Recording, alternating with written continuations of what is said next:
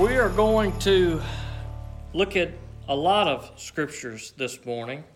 I know it's sometimes maybe difficult to follow along when there's a lot of scriptures, but I feel like that the scriptures are why we are here. And so we, especially I think with the story of Jesus Christ and what he did on the cross by giving his life as a ransom for many, this is the best story that has ever been written. And I say story there, this is not a story in the sense that it is made up, but it is a true story.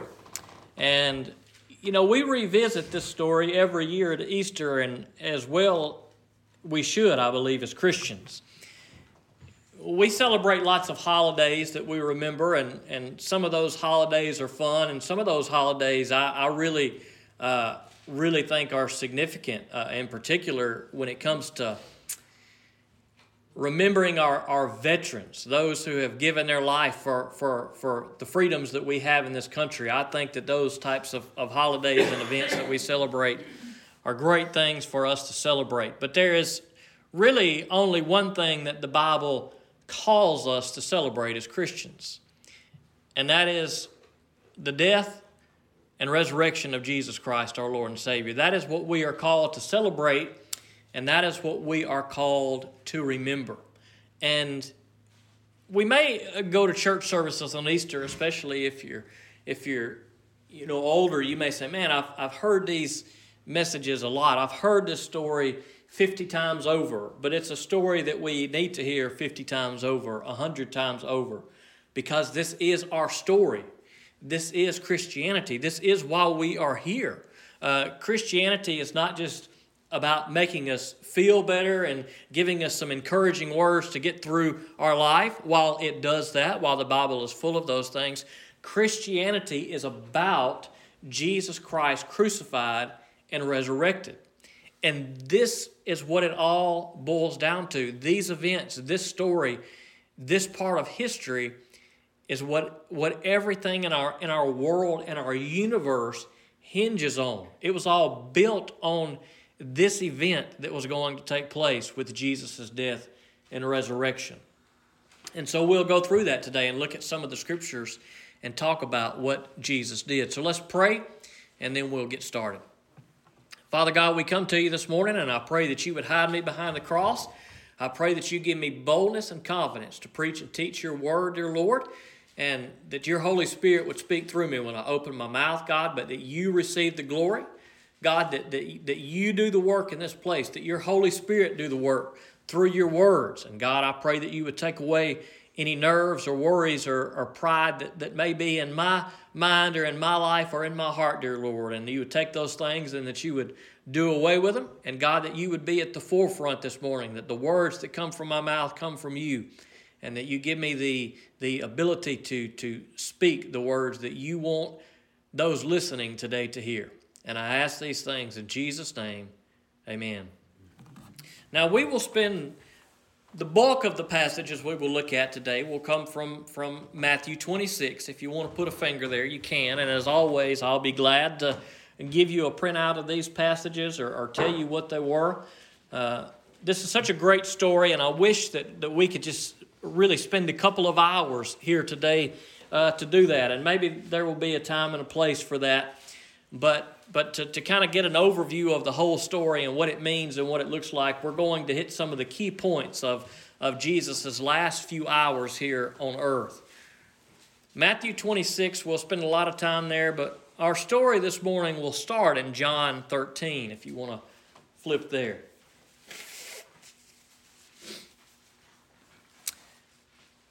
Jesus had been pouring into his disciples for 3 years. He had been loving them, he had been preparing them, and he had even point blank told them what was going to take place, that he would be crucified, that he would give his life, and that 3 days later he would rise. It was clear, it was plain. He had told them that, and they still didn't quite get it. They still didn't quite understand.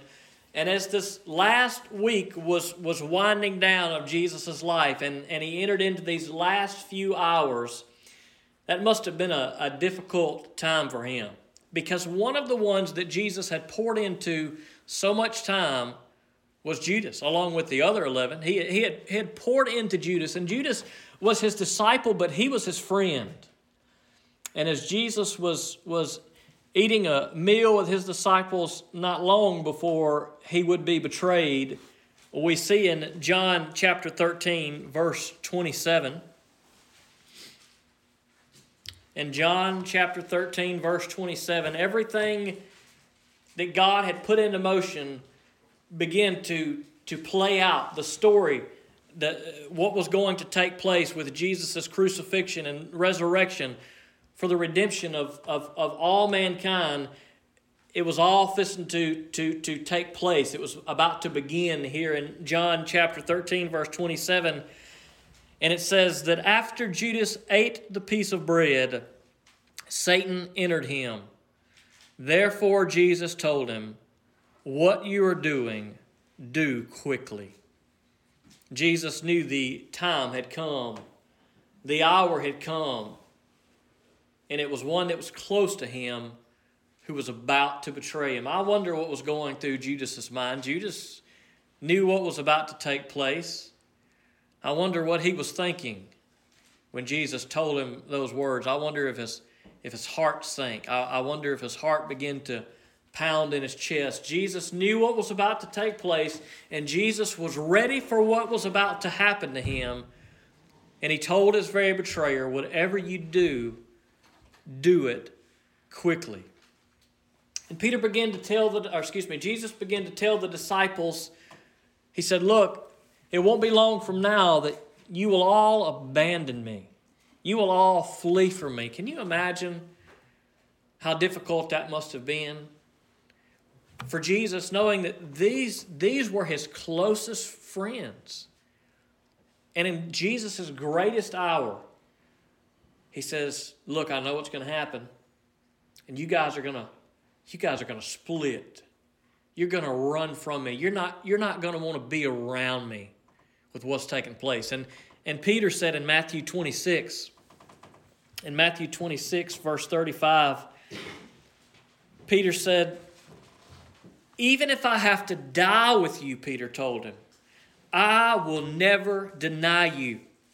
And all the disciples said the same thing. That's pretty crazy, right? Because we probably can relate to that. There are probably times that we have felt so confident in something we're going through, or we have felt so confident in the Lord, and we have said, "God, I will stand by you. I will do what you call me to do. God, I will be your faithful servant, and I will not run away in times of trouble." And we say that with the firmest foundation and strength that we can muster up. We are going to stand firm on the Lord. And the disciples were ready to. Peter was ready to. Peter said, "Jesus, I'll die for you." And all the disciples were in agreement. But things would change quickly when the moment approached. It wasn't long after that, in Matthew 26:38, that Jesus took Peter, James, and John, and he went into the Garden of Gethsemane. And he began to pray. The sorrow and the pain and the agony, the anguish that Jesus was feeling in his soul. In Matthew 26:38, then he said to them, that is, those disciples who were with him, "My soul is swallowed up in sorrow to the point of death." We can't even begin to imagine, I don't believe, what Jesus was experiencing there. He didn't just have sorrow for himself. Jesus had the weight of the world on his shoulders. All of humanity, every person who has ever lived and who would ever live and take a breath on this planet, Jesus had their sins on his shoulders in this moment. Now that's a lot of burden. Now I want you to think about the burden that you have, the stresses that you have. You probably got a lot. We probably all do. Life is tough, right? It doesn't matter what you do.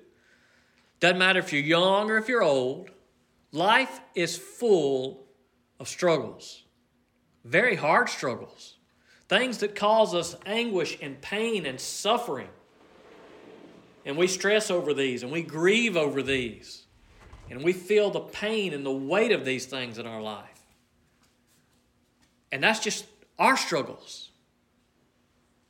And Jesus took your struggles and my struggles and everybody else's struggles. And he felt the weight of that. He knew what was coming. He knew that in taking those struggles, it would take his very life. And he prayed in the garden. He prayed, Father, if there's any way that this cup could pass from me, God, let it happen. But not my will, but yours. And his sweat became like drops of blood. That's a real thing, by the way. It's a real medical condition. Hematidrosis is what that's called. It occurs very rarely, but it does occur when people are in extreme anguish, when people are in intense pain, when people are just suffering greatly, we can begin to sweat drops of blood. So we can imagine what Jesus was going through for this physical event to occur, for this to take place, as Jesus began to cry out to God and blood began to pop from the pores on his body as he began to sweat blood. Now you and I, we've probably all been pretty stressed to our breaking point, I would say. Probably everybody has experienced that type of stress. But I can tell you I've never sweat drops of blood. The chances are you probably haven't either. But here was our Lord and Savior, bearing the pain and the burden of our sin as he was crying out to God for help and sweating drops of blood just moments before his close friend would betray him. Matthew 26, just a few verses down in verse 47. Matthew 26, 47.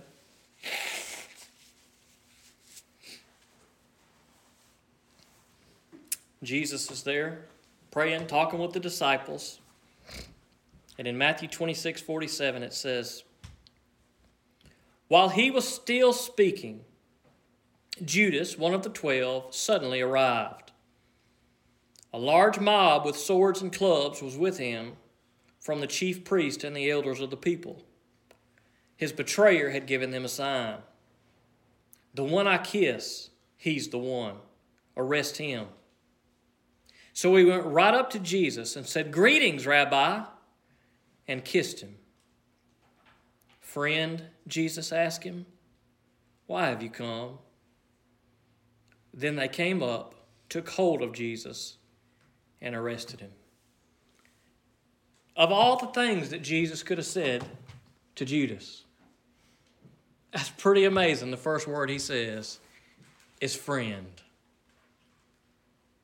Now, if you knew somebody was about to betray you, and it was going to lead to the greatest suffering probably that's ever been,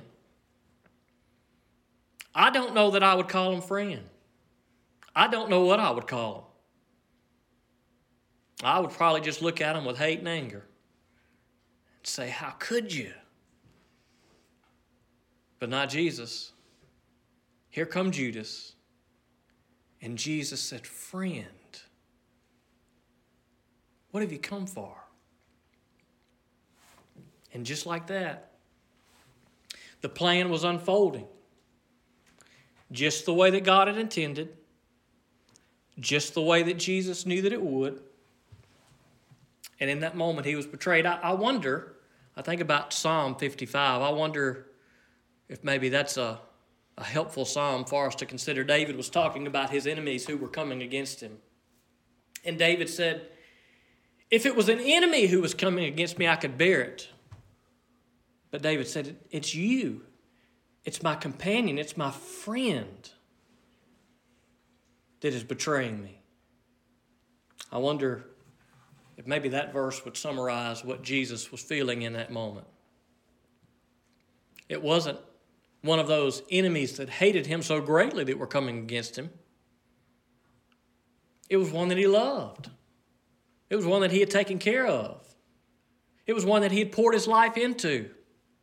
It was indeed his friend. And in that moment, he betrayed him.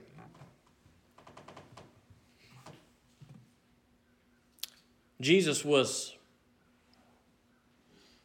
bound and led to a trial, if we can call it that. Although the verdict had already been determined, Jesus was guilty in the eyes of those religious leaders who were accusing him. And Jesus was led away to this trial. And the people hated him. At least some of the people, not all the people. And they were looking for any reason whatsoever to put him to death. They did not care if they had to make it up. Their mind was determined. He was guilty. They hated him. They were jealous of him. And they were going to get rid of him. And in Luke chapter 23, if you want to flip there, Luke chapter 23, we see the crowd's response as Jesus is condemned guilty before those who should have been his followers. Those very children of God, the Jewish people, God's own people, should have been praising Jesus. And instead they could not wait to kill him. And Jesus went before Pontius Pilate. Pilate tried to change the mind of the people unsuccessfully because their mind was made up. In Luke 23, verse 23, we see the response of the people. It says, "But they kept up the pressure, demanding with loud voices that he be crucified. And their voices won out. Crucify him! Crucify him! Crucify him!" Oh, I'm sure it was loud as the people gathered. And as they began to yell those words out, boy, I wonder the pain that Jesus had felt. I wonder how much it must have pained him to look at those that he had come to save, that he had come to give everything for. I can only imagine that it must have been a painful moment for Jesus. It would be a painful moment for you and I. It would be extremely painful if we were looking out at those we love the most and they were ready to kill us. And the crowds cried out with their loud voice. And their voice won. Isn't it crazy how that often happens? You know, the loudest voices almost always win out. And the loudest voices are often not the right voices. But a loud lie will often drown out a quiet truth. Jesus didn't come into this world yelling and screaming.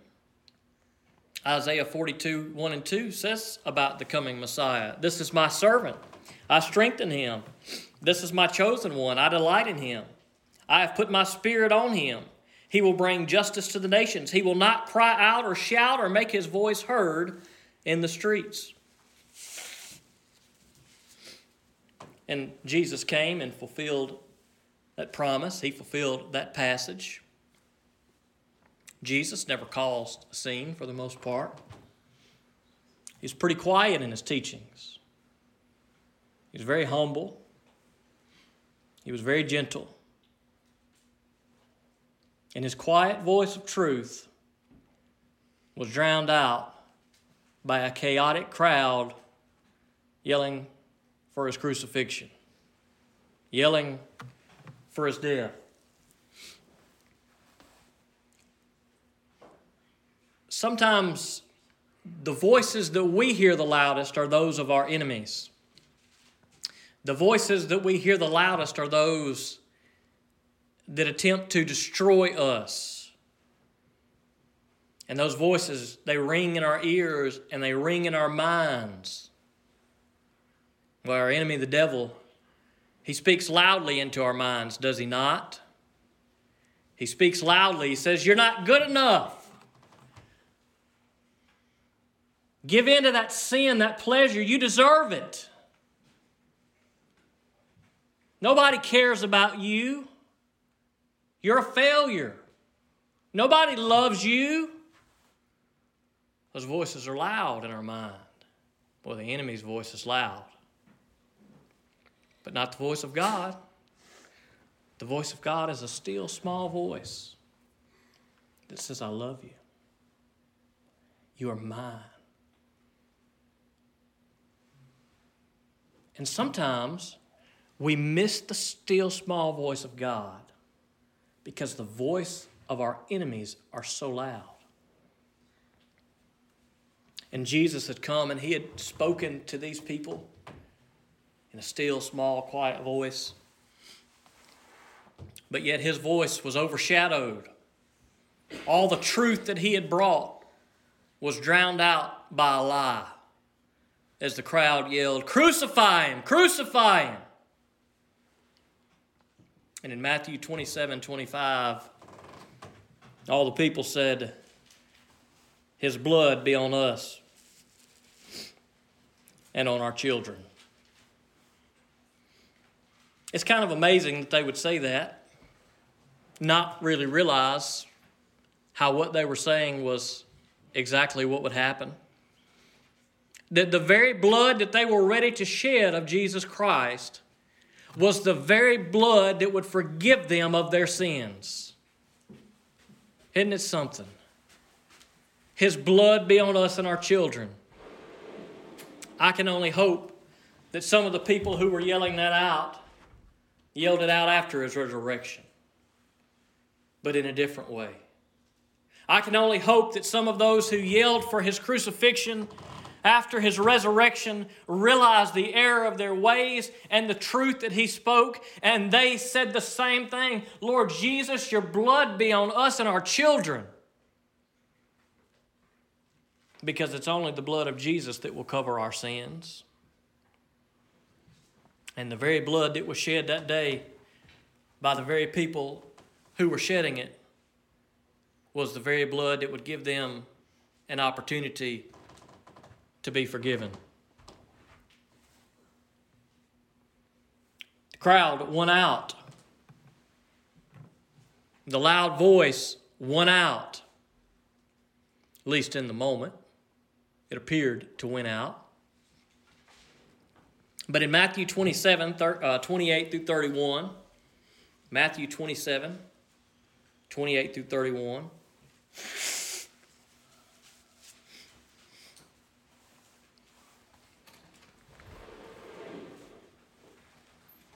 the real pain was only about to begin. Jesus had already been betrayed, which would have been pain enough. But now the physical pain is really about to get intense.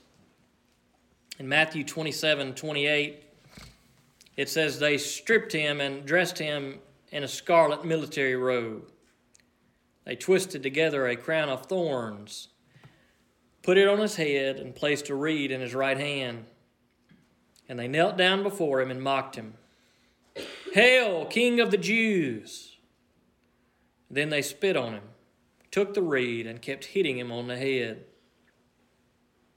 When they had mocked him, they stripped him of the robe, put his clothes on him, and led him away to crucify him. Now, what would lead someone to take such abuse, to take such a beating? Why would somebody do that? Would you do that for anybody? Chances are you probably would if you got kids or grandkids. Chances are you would probably suffer as much as you possibly could to keep them from suffering. Even in our humanness, we understand that. Why do we do that? Why would we suffer for our children and for our grandchildren? Because we love them. Because we love them. And that's the only thing that would allow someone to suffer such punishment, is because of love. There is nothing else in this world powerful enough to help us endure that kind of suffering except for love. And that's why Jesus did it. He took all the beating. He took the crown of thorns. He took the nails driven through his hands and through his feet. Some people would say he's insane. Who would take that? He should have just got off. He should have just said, I'm done. I'm going to use my power. I'm going to end this. Enough of this. But Jesus wasn't insane. He was in love. He was in love with you and I. And Jesus had a choice. He had a choice. He could have done whatever he wanted to. Jesus had a choice. His choice was, I can go through this and suffer, or everyone else in humanity can go through this and suffer. But Jesus said, I'm going to do this so you don't have to. Jesus said, I'm going to take the beating. I'm going to be mocked. I'm going to suffer this pain so you don't have to. And his motivation was clear and plain and simple throughout the Scriptures. His motivation was love. His motivation was he wants to be with you. He wants to be with you for all of eternity. And the only way he can be with you for all of eternity was if he paid the price of your sins. Was if he took the beating that you and I deserve. And Jesus weighed the cost. Looked at the beating. He looked at the pain. And he said, the cost is worth it. It's worth it. The cost is worth it. I'll take all of this so I can have all of you. I don't get that, I'm going to tell you. Because I'm not worth dying for. We're pretty rotten sinners. And somehow, Jesus looked at us and said, I see your value. I value you so much that I'm going to give my life for you. Now that's love. There is no other definition of love so far as I can tell. You cannot top that. You cannot top Jesus Christ and Christ crucified on the cross. That's love.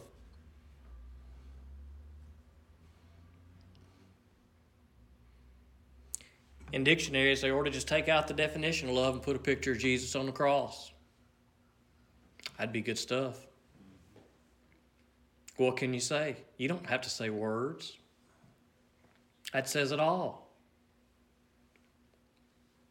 In Mark chapter 15, verse 24, it says, they crucified him and divided his clothes, casting lots for them to divide what each would get. So it all came down to this moment. God's plan that was set into place, that was necessary from the first sin of Adam and Eve. Everything in Scripture, from Genesis to this point, was leading to this point.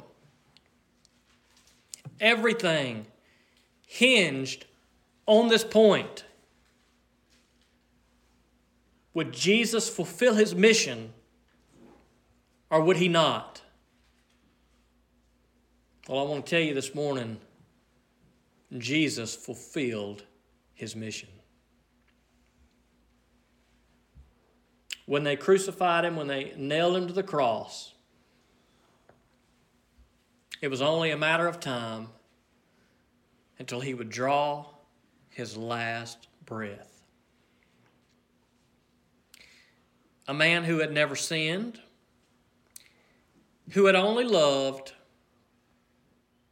was betrayed by his friend and crucified by the very people that he came to save. And he fulfilled his mission in obedience to God and because he loved you and I. Now that's good stuff. This story is a great tragedy.